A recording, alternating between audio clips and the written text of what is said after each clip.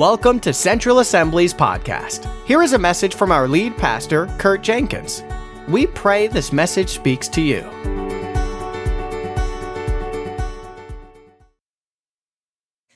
All right, so far we've talked about how God is accelerating the Israelites through the desert into the promised land. This was the land of blessing, abundance, provision, protection. It was Abraham who first received that promise. God was moving his people in after 40 years in the desert. So we started 2 Wednesdays ago where we talked about how anointing strengthens our church family, how as God accelerates us, the anointing is there, and then it strengthens our church family. Last Sunday, we talked about acceleration bringing alignment, how we are to prepare our provisions and how we are to consecrate ourselves for what God wants to do in our lives. And then this past Wednesday, we talked about how alignment leads us to ongoing and lasting transformation. So today we're going to talk about how God's acceleration in our life brings access, greater access, whether it's new territories the Lord's bringing you into spiritually or physically speaking, or whether it's an increased amount of faith, that we have a greater access as the Lord is moving us forward in his kingdom to believe for greater breakthrough. I believe as we're stepping on the gas pedal, we're spending more time with him and we're continuing to fast, read his word and press into him. I believe that he does accelerate our lives. But with that, he doesn't want us to have less faith. He doesn't want us to have a smaller idea of what he wants to do. He wants to continue to expand that as well. Just like his word says, of the increase of his kingdom, there will be no end. So that means his kingdom is growing and growing and growing. So we have to live with that same anticipation that the faith we woke up with yesterday isn't going to be the faith that he wants to give us today. Does that make sense? So he wants to accelerate our lives. He wants to give us access to greater areas of influence, but he also wants to increase the faith that we have so we actually believe that that favor is ultimately from him, not from ourselves, that we could step into what he has for us with the favor that he brings us. Can you say amen?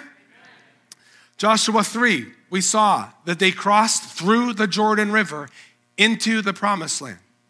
Joshua chapter 4, this is when the Lord told Joshua to have 12 men pick up stones right from the place of where the Ark of the Covenant was. If you remember, the Ark of the Covenant represented God's presence in the Old Testament. So they didn't take the stones from the beginning of the river. They didn't take it from the end of the river. They took it right from where the presence of God was. And I love that because then every time after they set that memorial up in Gilgal, every time they looked at those stones, they remembered that's what the presence of God did. This is what he did. He got us out of slavery through this preparation season, though it lasted way too long than God ever intended it to, but finally brought us into the land he promised to our forefather Abraham. Now in Joshua chapter 5, this is where they set up the memorial. This is where Joshua circumcised each of the men that had grown up in the wilderness. This was a sign marking they were God's chosen people. In Genesis 17, it said that no man who was circumcised, or any man that was uncircumcised, could not continue to be in the covenant. And they also could not participate in the Passover. So this action, this act, this religious ceremony had to take place once they entered in to the promised land. I want to pick up with Joshua chapter 5. If you have your Bibles, you can open up with me, starting at verse 10. I'm reading from the translation of the Bible that's in your pews. It's the New Living Translation. Starting at verse 10, it says this: while the Israelites were camped at Gilgal, so this is where they set up the memorial. This is where Joshua circumcised all of the men that were of the age of battle, 20 years and older. It says they camped at Gilgal on the plains of Jericho. They celebrated the Passover on the evening of the 14th day of the first month. Now, I used to just fly through these. 14th day of the first month. Okay, let's get somewhere else. You know, you don't follow these things out until you understand God's perfect timing. If you see God's timing throughout the Bible of how he lines all of these things up, you'll have greater faith to understand he's lining the details of your life up. He has perfect timing. I've heard it before, you know, it's like God's rarely early, he's never late, he's always on time. We want him to be early because we want to work on our timeline. But God has perfect timing. So they celebrated the Passover on the evening of the 14th day of the first month. The very next day, they began to eat unleavened bread and roasted grain harvested from the land. Verse 12, no manna appeared on the day they first ate from the crops of the land, and it was never seen again. So from that time on, the Israelites ate from the crops of Canaan. We're just going to camp out on these 3 verses, and I want to just share some history about some of these things and what the significance was of this specific day.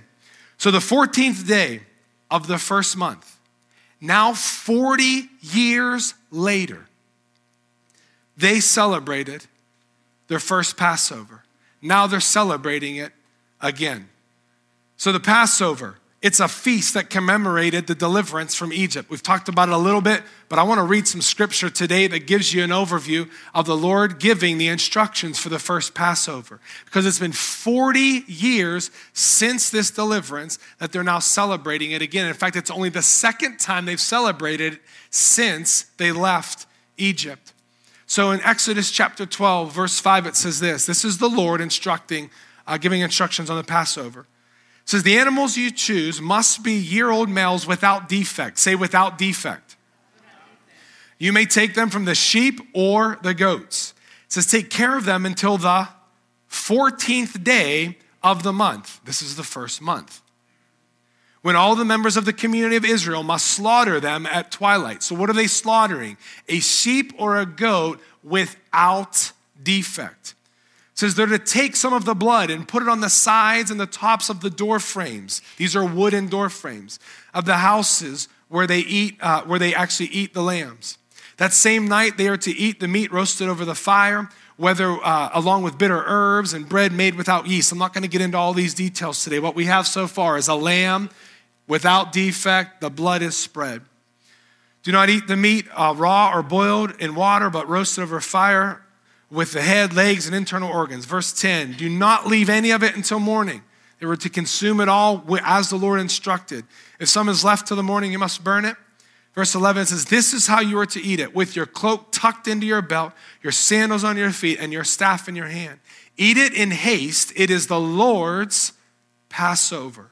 Starting at verse 12, he instructs them that on that same night, he's going to strike down the firstborn of both people and animals of Egypt, and he will bring to judgment all the gods of Egypt. He says, I am the Lord. So what is the sign? What is going to cause the death angel to pass over? It says, the blood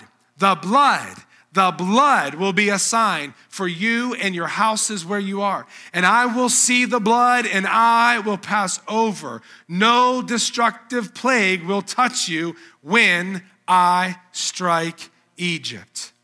It's the blood that was the sign for the angel of death to pass over for protection, which led to the deliverance of the Israelites from Egypt.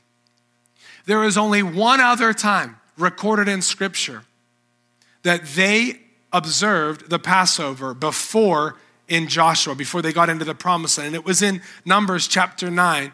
In verse 1, it was a year after Israel's departure from Egypt, and the Lord spoke to Moses in the wilderness. It was at Mount Sinai.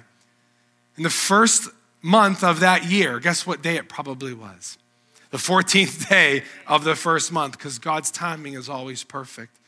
He said, tell the Israelites to celebrate the Passover at the prescribed time at twilight on the 14th day of the first month. Be sure to follow all the decrees and regulations concerning this celebration. So it says, so Moses told the people to celebrate the Passover in the wilderness of Sinai. See, it says in Exodus chapter 12, I already mentioned it in verse 48, I won't read it, that no uncircumcised male could ever eat of the Passover meal. So what happens is they're coming out of Egypt. They celebrate it on the first year. And then disobedience begins. And they're disobedient. The Lord says, listen, everybody that was of fighting age now must pass away. They're not going to enter into the promised land.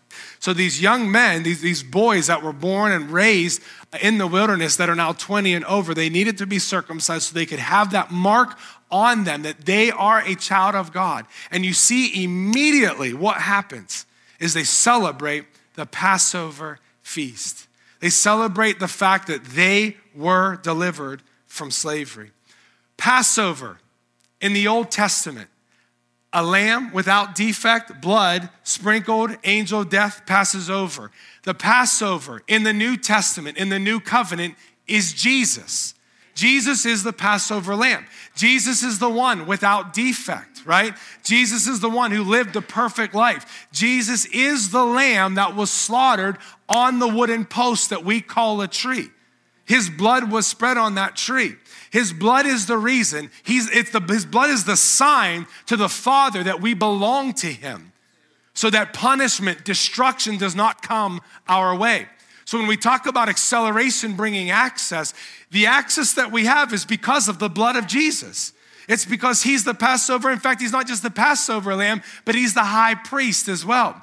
In the old covenant, the high priest was allowed to enter the tabernacle or into the Holy of Holies. There was the outer court, the inner court, and the Holy of Holies.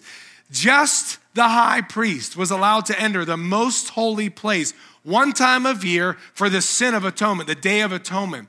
In that action, he would go and he would have actually bells on him because if he messed up how to approach the presence of God, he would fall dead. The other priests would hear that the bells would stop ringing and they would drag him out of that place. That was our high priest in the old covenant. But the Bible says, I believe it's in Hebrews and a couple other places, that Jesus is not just the lamb. He is our high priest. It's amazing to think about even what happened with Jesus. We always call it the Last Supper, the Last Supper, the Last Supper. Does anybody know what the Last Supper of Jesus was with his disciples? It was the Passover feast. It was about, he was preparing us to have ultimate access into the presence of God. In Mark chapter 14, it says, on the first day of the festival of unleavened bread, when the Passover lamb is sacrificed, Jesus' disciples asked him, where do you want us to go to prepare the Passover meal? A lot of times we look at those little titles that are in our Bible and we don't slow down enough to say, what are they participating in? Jesus' last meal with his disciples was a festival, a feast, a festival commemorating deliverance from the enemy. And what Jesus was about to do the very next day was to bring ultimate deliverance from the enemy. The power of sin broken in our life because of the blood of Jesus. We think, well, he's just instituting communion.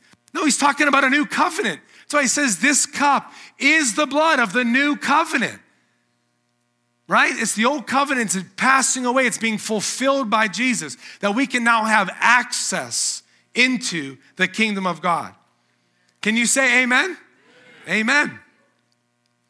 We see it in Mark chapter 15, verse 37. I want to show you what happens the moment Jesus died. It says, Jesus uttered another loud cry and he breathed his last. And the curtain in the sanctuary of the temple was torn in two from top to bottom.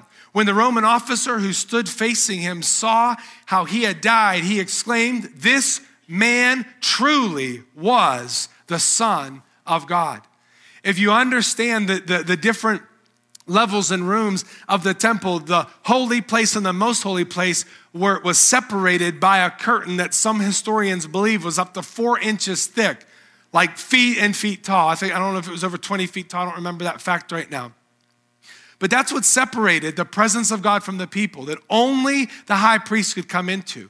So the moment that Jesus' blood is splattered on that doorpost that we call a cross, and he breathed his last breath, and he becomes now the perfect sacrifice, but also the high priest making that perfect sacrifice, what happens is that curtain rips in two from heaven to earth, saying there's no more separation from us. We have full access into the presence of God. So we're not begging or moaning. What used to be some fearful act of tie bells around me in case I mess this up, is now it says that we can come boldly into the throne room of grace. It says everywhere in Scripture that we can come with confidence right into the throne room of God. That should give us encouragement of how we approach God, right? We still fear him. We still honor him. We still revere him. So yes, he's the final judge. Yes, he's the creator of all creation, but he's also our daddy who happens to be the king, who happened to tear the veil so that we can have access to him. That's amazing. That's a picture of the promised land in the Old Testament. The land flowing with milk and honey. All blessing and abundance. When I say blessing and abundance, I know some of you, it just carries just a financial connotation to you, and it's so much more than that. Paul even said he knows what it is to be content with little and with much, and he knows when he has much, he's going to give to those with little to be a blessing to the poor. So don't evaluate with where you are based on your spiritualities. Begin to believe by faith that that veil is still torn, because guess what? It is. So when he's accelerated, the very first opportunity he had to accelerate our life into the kingdom was through the blood of Jesus. And this happened a lot farther after, back in Joshua, when they're just celebrating the Passover. But it's a picture of what Jesus was going to do. And for these Israelites to know they were delivered from hundreds of years of torment and torture and persecution and slavery. That was a picture of what Jesus was about to do for us. Back to the Israelites. In Joshua chapter 5, verse 11, I've already read it. They're having this Passover. Then it says the very next day, so they have the Passover. They have this commemorative meal that I have been delivered from Egypt. I've been brought through the desert, and now I am in the promised land. I'm finally in this land that God promised us so long ago. The very next day, it says, they began to eat unleavened bread and roasted grain harvested from the land. Now, they would have known God's instructions back in Numbers where it says, give the following instructions to the people. When you arrive in the land that I am taking you and you eat the crops that grow there, you must set some aside as a sacred offering to the Lord. See, what he's saying is this: let's not forget who actually brought you out of Egypt. Let's not forget who brought you through the desert. Because I believe that sometimes when we have greater access, maybe you get a raise, maybe you finally find this friend that you've been looking for, maybe there's a breakthrough in your relationship, a new job, whatever it is. As God increases your access, it can be so easy to forget who is the one that brought you to this place. It's like, wow, I got a raise. Here it is. I'm gonna go get my car. I'm gonna go do this and this. Instead of saying, wait a minute, I'm going to set this first fruit aside to the Lord. And it might be, if it's a job, maybe it's not financial. Maybe you take that first hour in your new job and you just thank the Lord for it and acknowledge He is the one that is giving you greater access in His kingdom. If it's your relationship, maybe it's a son that was far from the Lord is now restored. That very first act shouldn't just be, hey, what have you been up to? Let's take this moment and make it a holy moment and recognize God has accelerated us to a point of having greater access in our relationship, so we're going to give thanks to God for it. We could do that in all areas of your life. Do you understand this? Make these moments in time holy to the Lord. You're saying, I'm not going to forget who brought me to this place. It's an ongoing thing that we can do in our lives. So what happens? They ate the unleavened bread and roasted grain where? Was it in their packages traveling across the desert? Like, I don't know this answer, Kurt. It's because the verse isn't up there. It's from the land. That very next day after Passover, they ate from the land. For 40 years, they were given manna to eat. So manna, some people describe them as like a little sweet cake. It was like, some people say that it had a sweet honey taste or a fresh oil taste. Manna comes from a Hebrew word that means what? Because it says in scripture, they asked the first day, what is this? So they enter into the desert, if you remember, healthy and healed, loaded with silver and gold. And yet the Lord was going to show them, even in their disobedience, He continued to provide manna for them. Every single day in the wilderness, the Lord provided for them.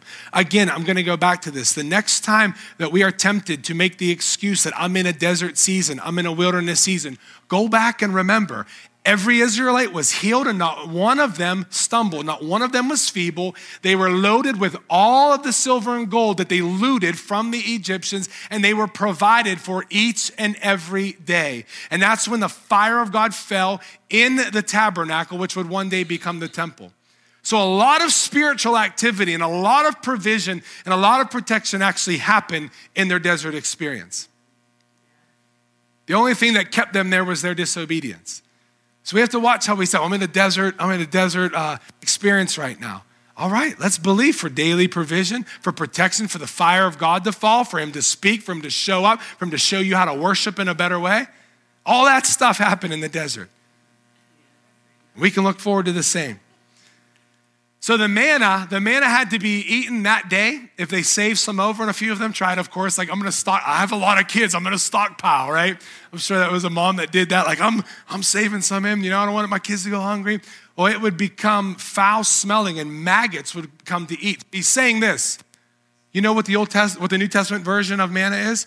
Give us today our daily bread. The only day they were gonna stockpile was the day before the Sabbath because they weren't to do any work. So God's saying, trust me that I'm going to give you today your daily bread. Of course, we know Jesus is also the bread of life. We don't live by earthly bread alone. But this manna, this was their daily bread. It was their daily provision.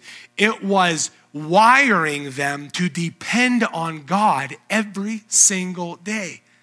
And I know probably not one of us in the room are wondering where food's gonna come tomorrow. You might be worried about where your mortgage payment's coming, but probably nobody's worried like with no food here.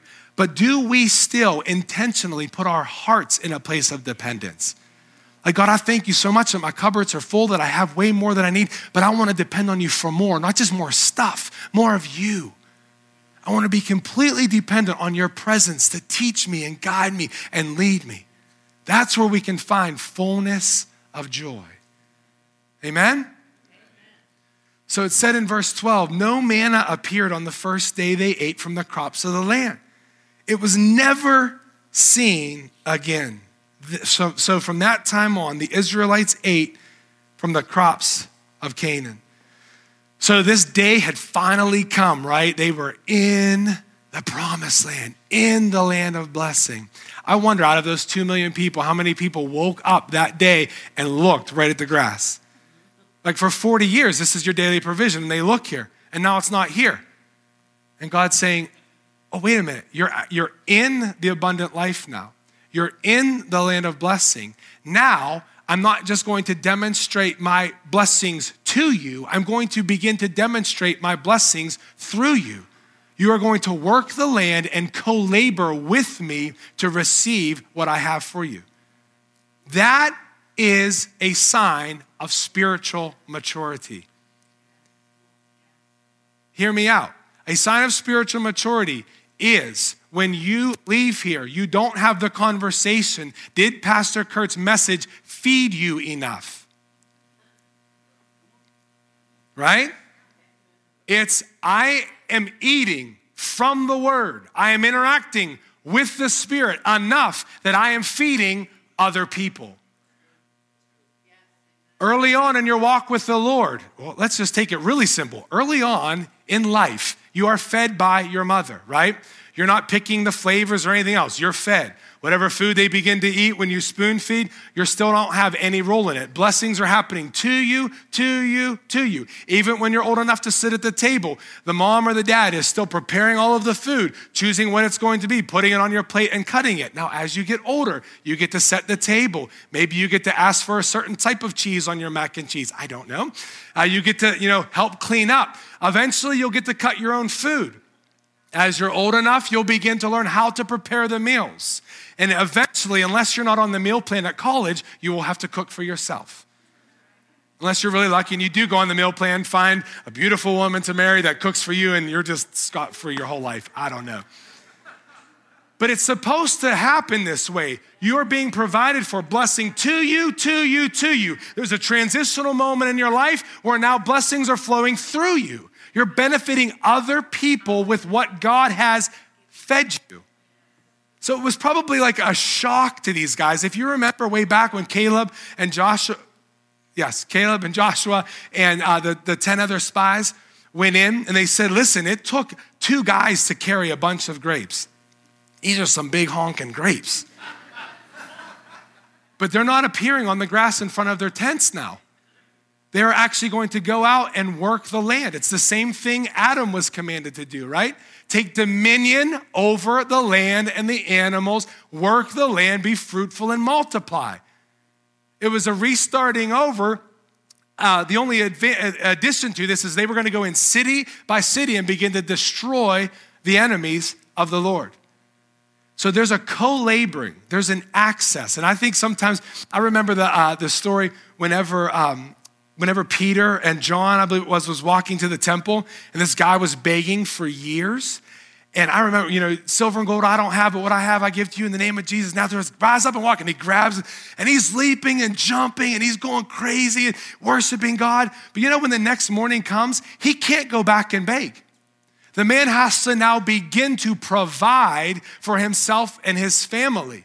And it doesn't stop there. I believe the Lord would want him to grow in such a way and prosper in such a way that he would be able to help other poor and crippled people. Whether it's through prayer with healing, with finances, with a meal, whatever it is. Right? Do you see how in his kingdom, Old Testament and New, we're not designed to be consumers. We're designed to be producers of kingdom blessing for other people. Amen? So there's a working of the land that was happening here because of the abundance. There are two scriptures that I want to end with today that anytime I think, Adam, you can come up wherever he is, maybe he's back there. There are two scriptures that I go to anytime I'm thinking of greater access in his kingdom. So if I believe that the Lord is accelerating us to a point of increasing our access, that could be in your job. I think live stream might be on back there. Maybe somebody's listening to it. I just hear myself about 5 seconds late. Recheck. Okay. Thank you. It could be your career, right? So if you're in the medical profession, education, business, finance, real estate, whatever it is, maybe you feel like, listen, the Lord is bringing me into a greater place of access where I could see more things, wisdom, the ideas come, my thought processes are more sharp, and you feel like that's happening, then you have to ask the Lord to increase your faith to actually step into that season. Right? You don't want to miss. He's opening the door wide up for you. You can say, listen, everything you put in front of me, you're giving me the capacity to solve these problems. And it's not you, it's the Holy Spirit in you with overflowing. Maybe it's with your family. Maybe you haven't led your family well in the past. Maybe you feel like, listen, today's the day, or this season, I believe the Lord's given me favor in this area.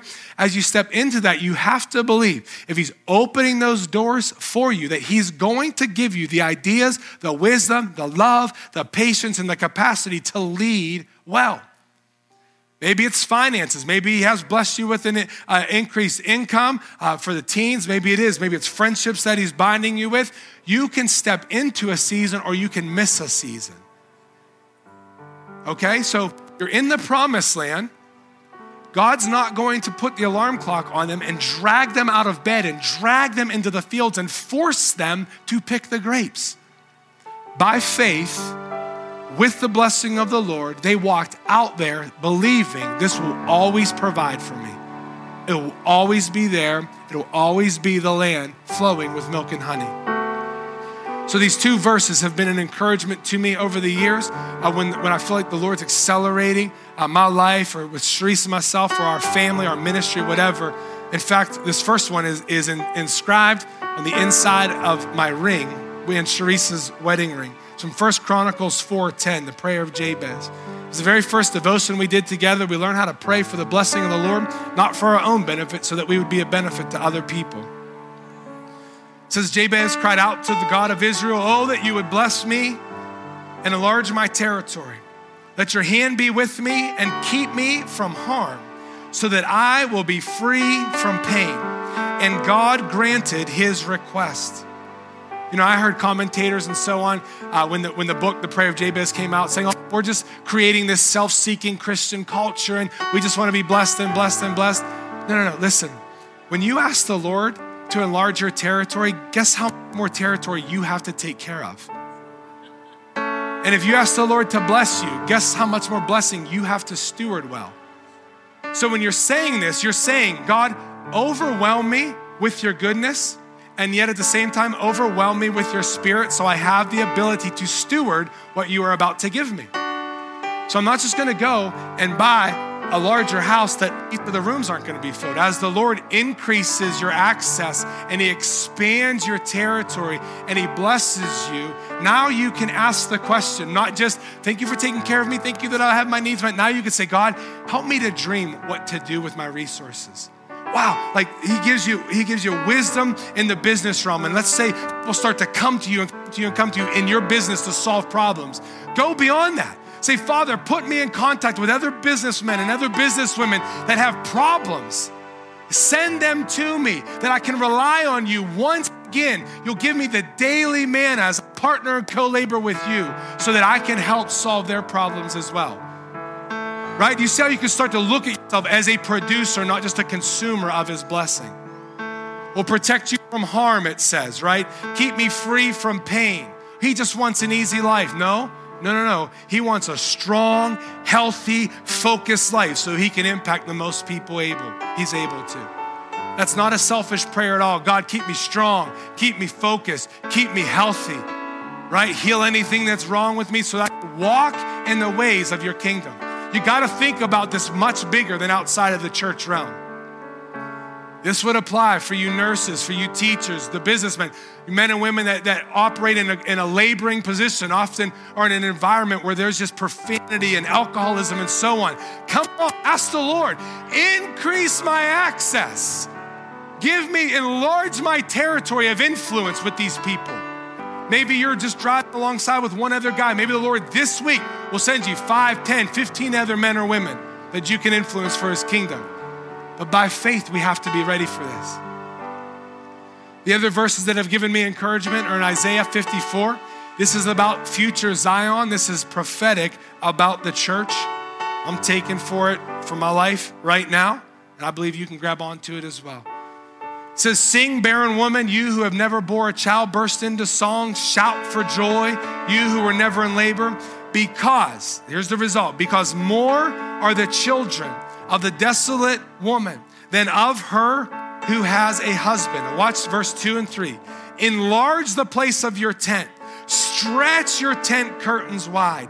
Do not hold back. Lengthen your cords. Strengthen your stakes, for you will spread out to the right and to the left. Your descendants will dispossess, that means strip away nations, and settle in their desolate cities. So what's happening here? There's first a promise from the Lord, right? That there is going to be a lot of descendants. There's going to be generations that are going to increase in the family of God. But what has to happen? God's saying to Abraham too. Abraham couldn't make this stuff up. He's saying, I'm going to give you more descendants than the stars in the sky that you could ever count. So that's God's promise. But then Abraham actually had to leave his comfort zone. He had to leave what he knew to be his homeland. So what's happening here, they're saying, expand your tent, pull on those ropes to stretch it, strengthen those stakes that are in the ground, which means we have a co-laboring to do. I honestly believe sometimes the Lord wants to bring us, he's accelerating us, he's giving us access, but we don't stretch on that fabric enough. We don't pull on those ropes. We don't ask the Lord to give us greater and longer stakes to put into the ground. So he says, I love you. I bless you. I want you to continue to follow. Your tent's just not ready yet. You're not even believing that it's going to stretch from the left to the right. So he's going to look for other people to accelerate. It's not meaning he's left you. He's always going to be with you. But that acceleration, that access, that increase, the enlargement of the territory is going to be with people who are doing that stretching, who are saying, I'm ready to put the stake in the ground. You're not going to force God's hand and you're not going to rush him. But you can say, man, today's the day. I'm grabbing hold of that fabric and I'm gonna pull on that skin. I'm gonna pull and I'm ready to enlarge. I'm ready. I'm ready. It's a faith, right? Because you're not saying I'm ready in my own strength. You're saying I'm ready to be overwhelmed by your blessing and your increase because I'm also ready to be overwhelmed with your Holy Spirit. So in all of this, you remain dead, right? You've already died and you continue to let Christ live through you in a much bigger way. Why don't you stand at this time?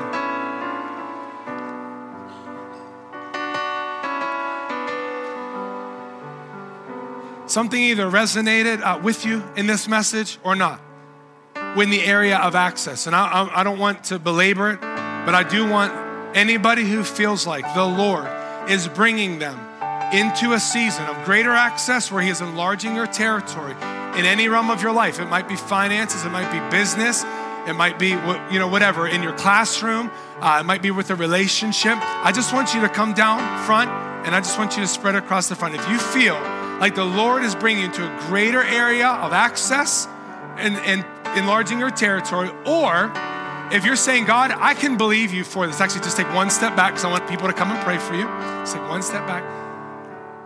Or if you're saying, I'm ready, I want to step into something new. I want to step into something fresh.